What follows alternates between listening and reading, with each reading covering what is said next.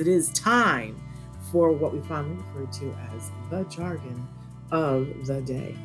And you'll see how this all comes together. It's like somebody had a plan. So our jargon of the day is not ape. I know it looks like it says ape, but it's not. It's alphabet land. Good morning, Kirsten. So thrilled that you're here. It is not an ape. Look at you, Traven, so fast with the the graphics. It is not an ape. So let's take a look at what our actual definition of APE is. This stands for Adaptive Physical Education, not an ape, as our APE was very fond of always telling us. Does not stand for ape. Okay, but let's move on to our working definition because, it's like, well, okay, adaptive physical education, what's that got to do with me? So it's gross motor and recreational support to help a student reach their physical education goals. So, here in the United States, we have goals for every student, and it kind of waxes and wanes about, each state. I can remember as a kid, we had certain things we had to be able to do by the end of each school year. We had to be able to do a certain number of squat thrusts, and we had to be able to do a certain number of sit-ups, and you had to be able to climb a certain height on the rope. And it always, was sweat time when we had to work on these. And you had to be able to run back and forth between two lines within a certain amount of time. I hated it. And the rope thing, I was willing to be hit by a car rather than have to do the rope thing. Thank you, Kirsten, for saying, is this kind of like OT? Well, a lot of people confuse it with OT, but it's not. Because in OT, we're working on life skills and a lot of fine motor stuff. Whereas in APE, we're trying to do everything that we would need to do to help this individual be a part of your typical gym class. And if you think about all the different things that people may have and experience, like one kiddo might just be very uncoordinated. And when it comes time to climb the rope, that takes a lot of coordination and core strength to climb a rope. So maybe that's all that this child needs to do is to work on coordination. Whereas think about a child who's in a wheelchair and, how they participate in a typical physical education class is going to look vastly different, right? So that adaptive PE teacher would be working on helping that individual to bring their skill level to a point where they can be included. The goal is always to be included in the gen ed physical education, and there would be an IEP, and there would be goals that were appropriate for that individual.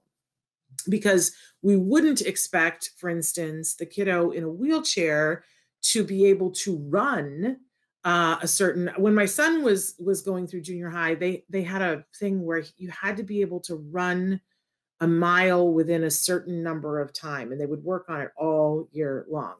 But obviously, for some kiddos, that's not an appropriate goal, but we don't want to leave them out. So APE is the bridge for physical education to be working on goals, gross motor goals, for that individual that are appropriate, and to help them to make a transition whenever possible so that they can take a physical education class alongside their peers. Somebody says, unfortunately, I find PE is hard to know what accommodations are since we aren't there and teachers don't tell us what is happening on a daily basis. And how do we find out? What a great question, Renat.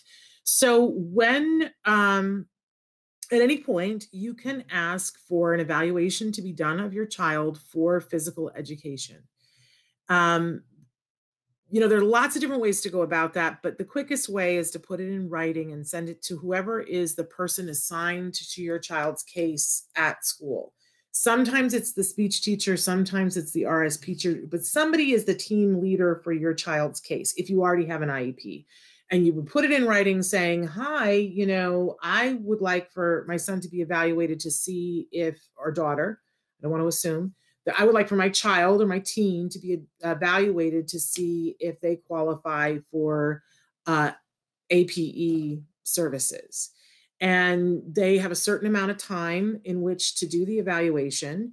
And it's one of those services that most schools have, like speech and OT, and they're willing to give it. So you shouldn't get a lot of pushback on it. But sometimes schools are stingy. If you ask for the evaluation, they either have to give you a denial in writing saying that they don't want to do it, or they have to do the evaluation. Then you look at the evaluation and see if you agree with it. But a lot of times the evaluation is done by the person who would actually be giving the services, and they like to have a job. So they will be pretty fair and seeing, okay, this child could use, or this team could use some more support to be able to do this. Don't give up on it though. If they don't have an APE, or they are saying that they don't have anybody to do the evaluation, you need to push. Your child has a right to that. And we can talk with Bonnie about what kinds of language. Bonnie Yates, our special education attorney who joins us on Mondays. But this can be really important because the physical side of things, and we're going to talk with Dina, she's going to tell us about this. But I just want to throw one thing out at you that we know research has shown us that when our kids cross the midline, it's more about, it's great for them physically, but it's also great for them cognitively. That if kiddos are doing things where they're crossing over their body, they will score better on an IQ test than if they don't. Whoa, magic trick. But it's important that plus there's this sensory regulation stuff. We'll talk with Bonnie about all this. Would a student need to do this in order to participate in a school organized sport? Not necessarily, because not all kids need adaptive physical education. Like some kids are just really good at sports. But if your child is being denied participating in a school organized sport, the first thing I would do is ask for an evaluation and get the APE support. And I would be asking them to make accommodations in the school sport for your child, because under the ADA, they cannot discriminate against your child for that. Renat says, this is great info. I never knew this existed and that we could help. I thought when asked for a full evaluation, this would be included. Not always. Let's face it. A lot of people will do just what you ask them, right? But so here, you think this is great? Let me also rock your world that there is such a thing as a recreational therapist too. Now, sometimes the APE will deal with some of this, but if your child is struggling on the playground, you can ask for an evaluation for a recreational therapist. Schools have much less of this, but it's a thing. You can ask for it, get your kiddo evaluated, because a lot of times in the IEP, they'll say, we're giving you a one-on-one aid, but during recess, that aid will take a break. And that's the time when your kid almost needs it most. So you can ask for an evaluation for the recreational aid. When they find that you do need one, you'll have your one-on-one aid for the rest of the day. And the recreational aid shows up for the period of time while your kid is on the playground. Oh, angels sing.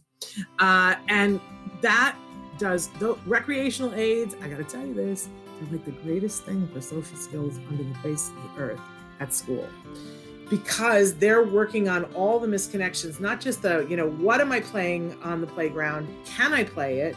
But how do I deal with the fact that when, this friend wants to switch games, what do I do? So there's all that social component. Love it.